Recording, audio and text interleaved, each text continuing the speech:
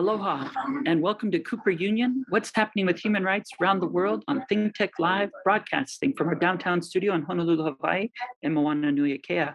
I'm your host, Joshua Cooper. The title of today's episode is World Press Freedom Day in War Zone, Ukraine Media Keeping Truth and Hope Alive. Today, I'm so fortunate to be joined by Olga, who's working with the NGO Media Initiative for Human Rights as the co-founder. She was making sure that the world would be aware of what's truly happening. Olga, thank you so much for joining us today. Thank you for having me today. It's very important you pay attention to the events in Ukraine and what's happening now. So it's my pleasure to be here. Thank you. We know it is World Press Freedom Day. Can you share with us why it's even so much more important in Ukraine right now with what is happening? As according to the official information, more than 80 crimes were committed against journalists since the February in Ukraine. They were committed by Russian troops, and unfortunately, 23 journalists were killed. 2 Americans are among them. And in the ongoing war, the danger for journalists and for press is increasing, and but those people are still trying to tell truth to the world about what is going on in Ukraine. So in this day, I think we have to talk about the dangers of this work, and to say that war is the best thing, but it is very, very dangerous for journalists and for those who are working on the war zone now. Very true. And it's very exciting that you created this NGO, Media Initiative for Human Rights. What was the impetus for that? It is the NGO.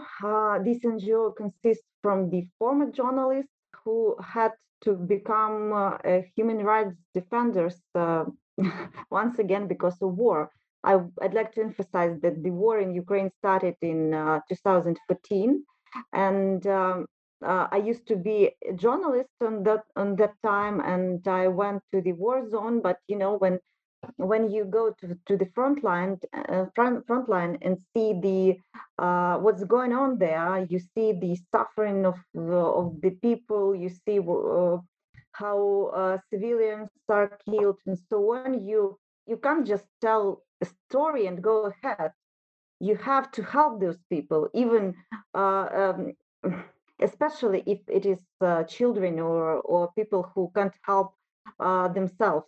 And so I saw these stories, and I tried to do more for them. I tried to help to relatives of kidnapped people to find them. I tried to tell more about their stories and so on. And then I came back to Kiev and talked to my friend and told her that it is like mind blowing when you are near the front line, and then you come back to peaceful cities and see how people just walking, just sitting in the cafes and so on.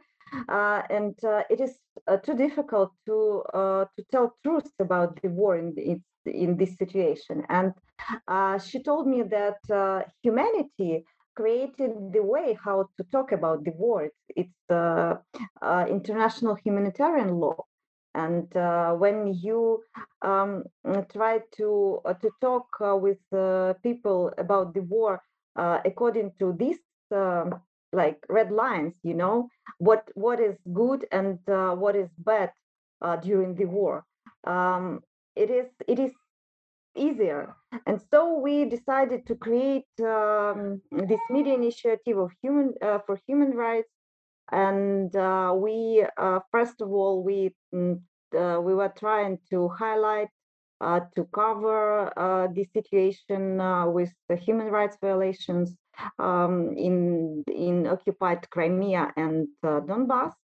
Then, when we had already a massive of information, we had to do something with it, and um, we started to advocate some solutions for Ukrainian government, for international community, and also we've done in journalistic investigations, which were helpful to our prosecutor's office, and for example, we investigate the enforced disappearances in Crimea in 2014, and or the crimes committed.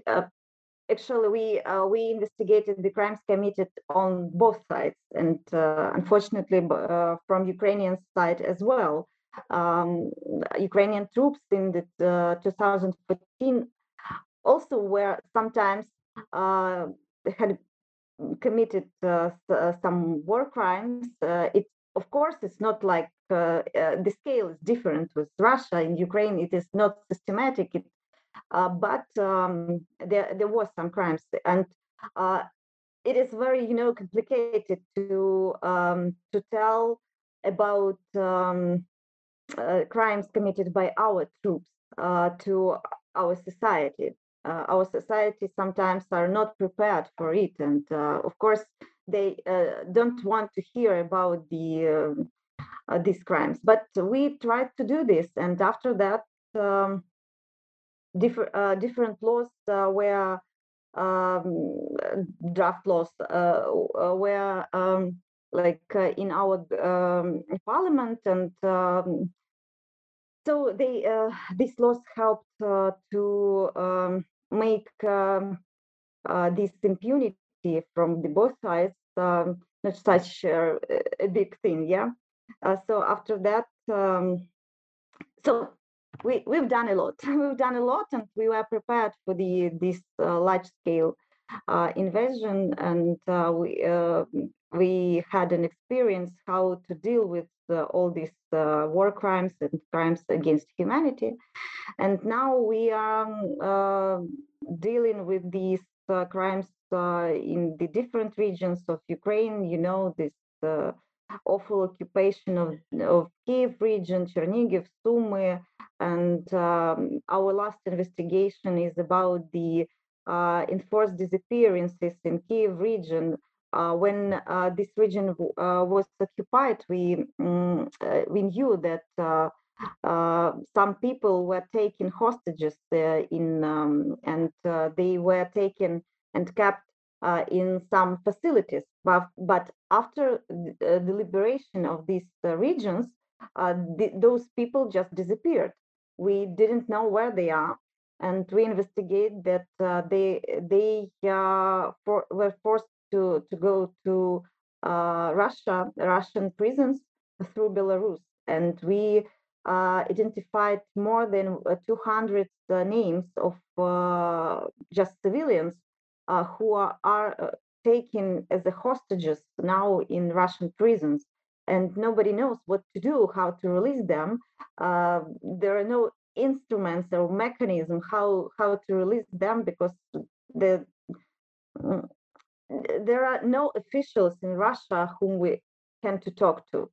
So now we are talking to international community, trying to find some mechanism to release those people. One more direction of our organization is the human rights of servicemen, militarians, military personnel. And for now we have a number of more than 3,000 prisoners of war, Ukrainian soldiers and officers who are kept in Russia.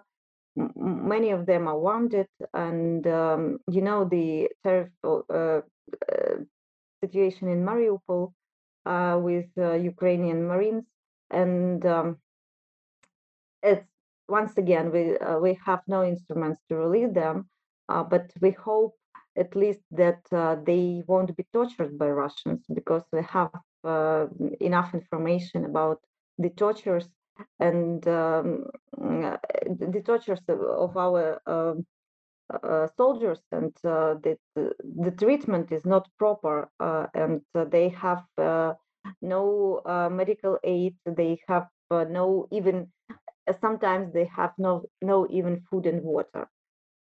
So this is what maybe it's not a topic for morning to talk, but sorry, sorry for this. I hope that your mood for the day will be okay after my stories. Well, Olga, I thank you so much, and we appreciate your courage and bravery. The initiative you're sharing really ensures that the world knows what's happening through documentation and constant coverage of the conflict. I also appreciate you giving that full perspective that it didn't all begin in February. Many people have forgotten that aspect. So, your documentation of the dastardly actions that have happened the entire time, but also your commitment to honesty to make sure that you focus on the rule of law. And it Yeah. sounds like what you're doing now really does uphold the Geneva Conventions on both sides and make sure that everyday people who are caught up in this conflict are protected as much as possible. So that is so important. And as the world commemorates International Press Freedom Day to honor the role of the fourth estate, in a way you're speaking truth to power, but you're also upholding the freedom of expression. And so you are, through your daily actions, keeping truth alive in the Ukraine. So it's okay. It's a little after breakfast anyway. And I think more people appreciate being fed by you the truth on those spoons of what needs to be done. So we thank you about sharing all that you can with us today. In a way, maybe you could share some of the most important issues regarding war crimes that you've documented so far that the world needs to know about? Yeah, our Prosecutor's General Office uh, opened more than 10,000 proceedings about war crimes in Ukraine. It is a large scale and very systematic like method. Committing war crimes is a method of war for Russians.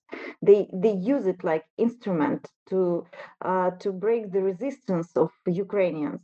And our organization is dealing with, as I mentioned, with enforced disappearance, especially of active people, of visible people in different regions who can be a leader of protest or something like that. For example, in Kherson region, more than 50 people were kidnapped, and we have no information where they are and what happened to them. It is like civic activists. It is major of towns and cities. It can be veterans uh, or any even teachers and heads of schools. They are also kidnapped, and we don't know where they are, unfortunately. So and as I told you about the situation in Kiev region, the same. We are investigating for now the situation in Sumy region, where also a lot of people were abducted and transferred to Russia. And as we see the same practice in different regions, we can talk about the general policy of Russia. I think that those decisions were made in Kremlin. Not it was not the decision of one commander or so on. The practice is very similar in different regions of different units of Russian troops. So as we see, they try to commit genocide because they try to kill as many people as they can. They try to um, to scare the whole society by the awful torturings, by the public killings, and so on. And this is, you know, as I've said already, we were prepared for the Russian invasion because we have been dealing with the war since 2014, since Crimea and Donbass. But those it's I think it's too much pain for our society, for Ukraine at all. We even couldn't imagine that they have make such atrocities, and so that's why what we have to do now is to document as many cases as we can, and then to decide what to do with it. Maybe to some we prepared with lawyers. We prepared some submissions to International Criminal Court, but they won't take the whole situation in Ukraine. They can take to the intention some episodes, but not the whole situation. And the lawyers are talking now about the creation of special mechanism to bring Putin and his regime to responsibility. It can be like a special tribunal for him and his and the authorities, of Russia. What the mechanism will be, nobody knows for now, but the discussions is going on, and I hope that in the nearest future we will understand. We will understand what facts do we need to provide for that mechanism, because we are trying to document for now as much as we can.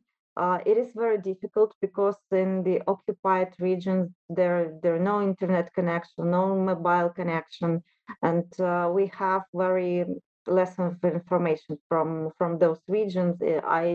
I'm talking about southern regions of Ukraine, near Crimea, Kherson region, Zaporizhia region, and also eastern regions like Donetsk and Lugansk region.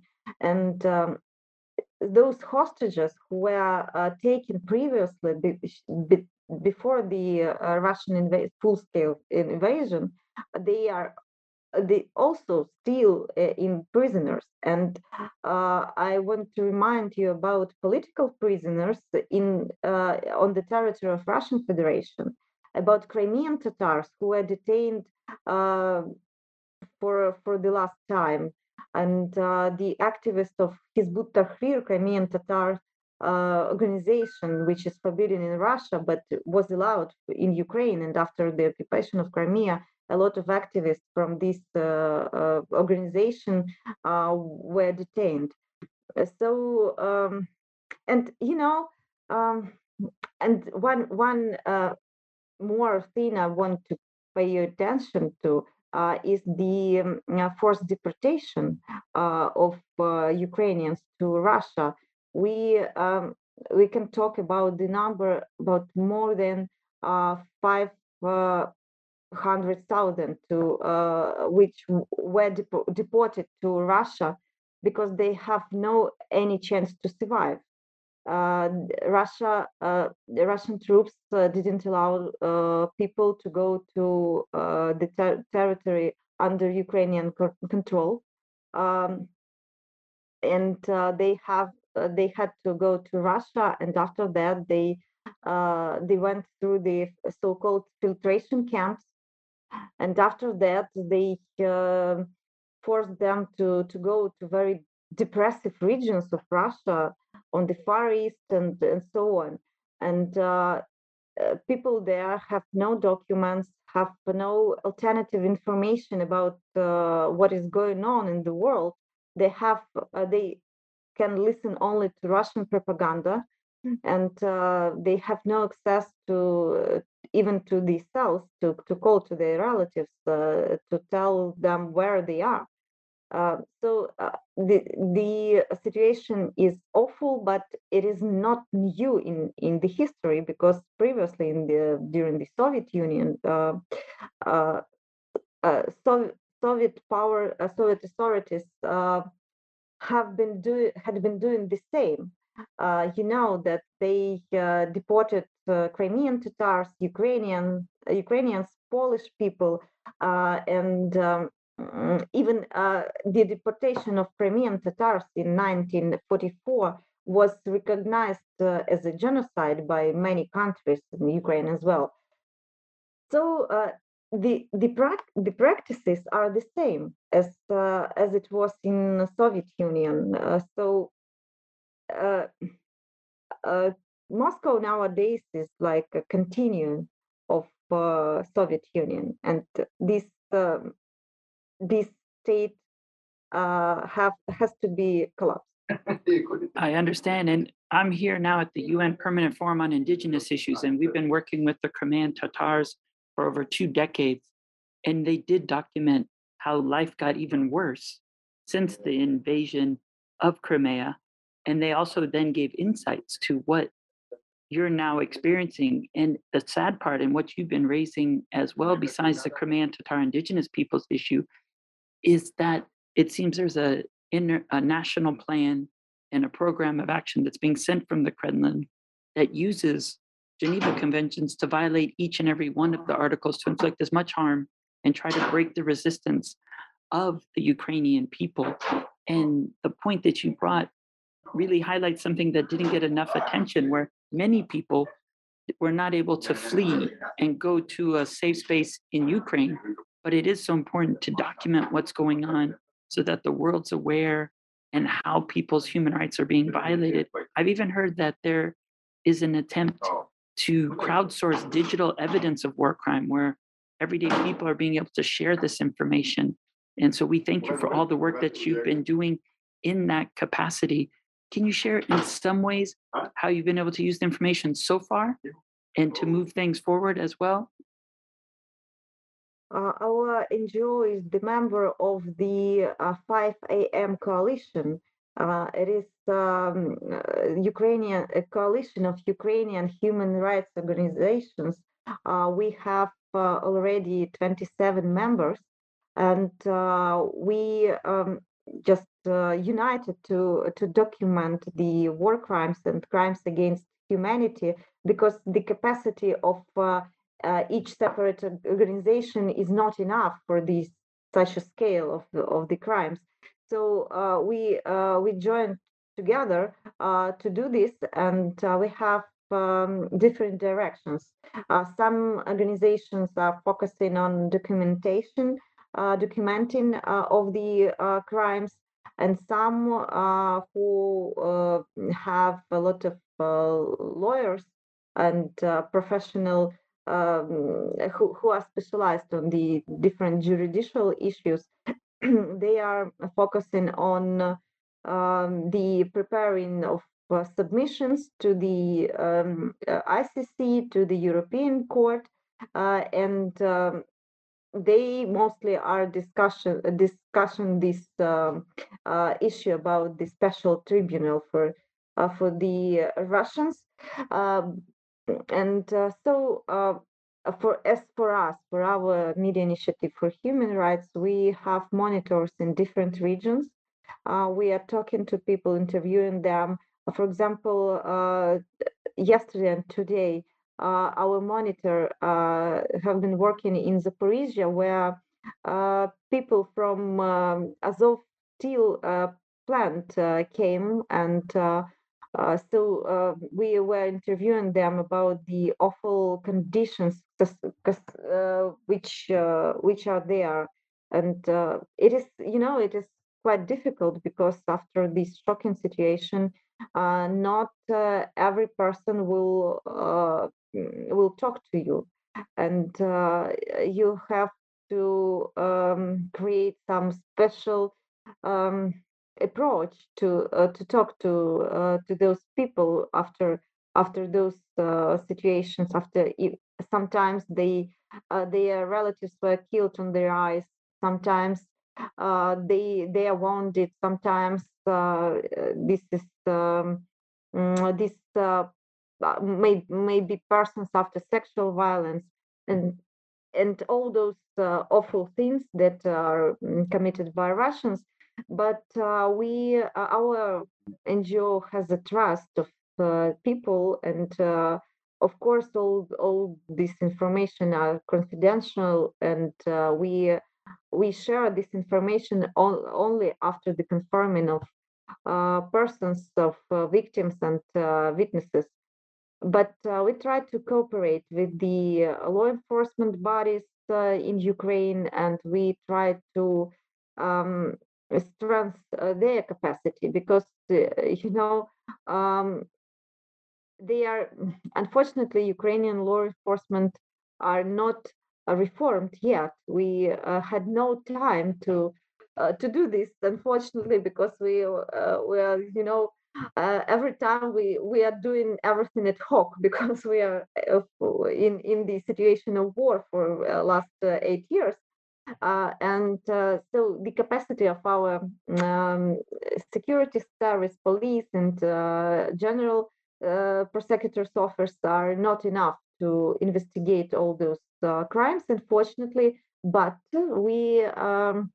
our civil society is trying to strengthen them, to help them to investigate. And I have to say that there are a lot of prosecutors who are very, very, like maybe they are not such professional as we want them, but they have um, the initiative is very strong, and they are working without weekends, and sometimes it is 24 hours on a day, and they are doing a huge work.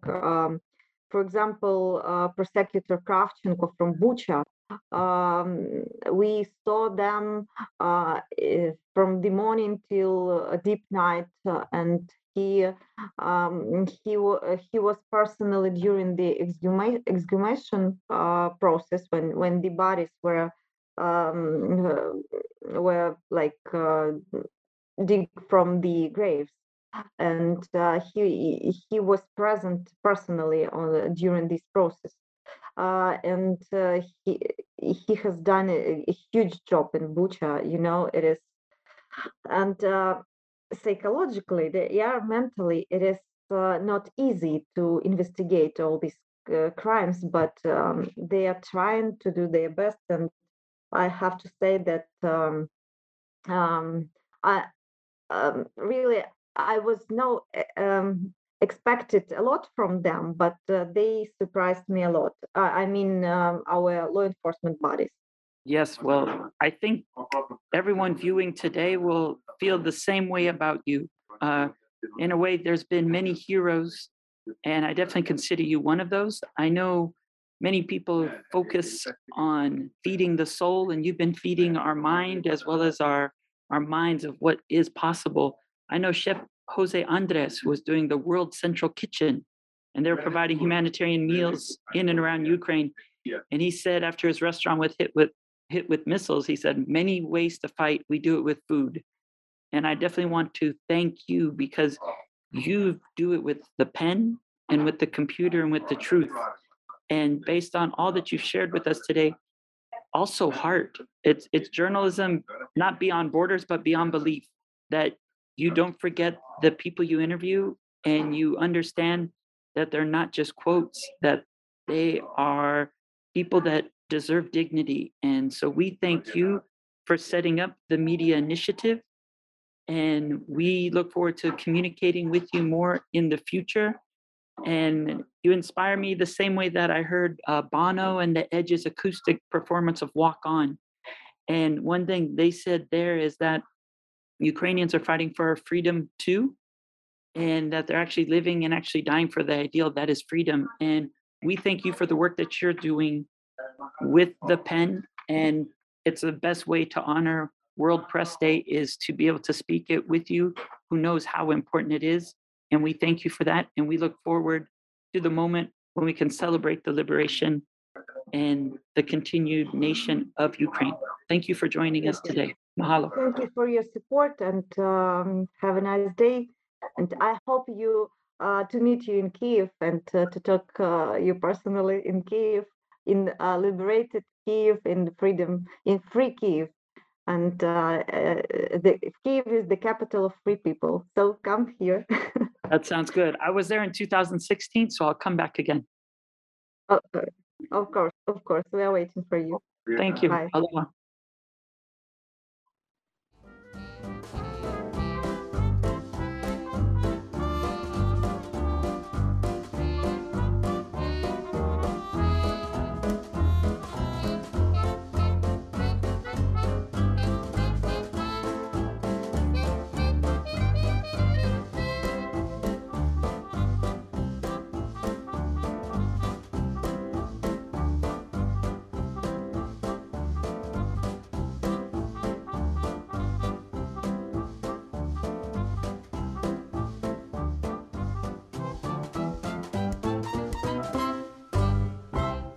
Thank you so much for watching ThinkTech Hawaii. If you like what we do, please like us and click the subscribe button on YouTube and the follow button on Vimeo. You can also follow us on Facebook, Instagram, Twitter, and LinkedIn, and donate to us at thinktechhawaii.com. Mahalo.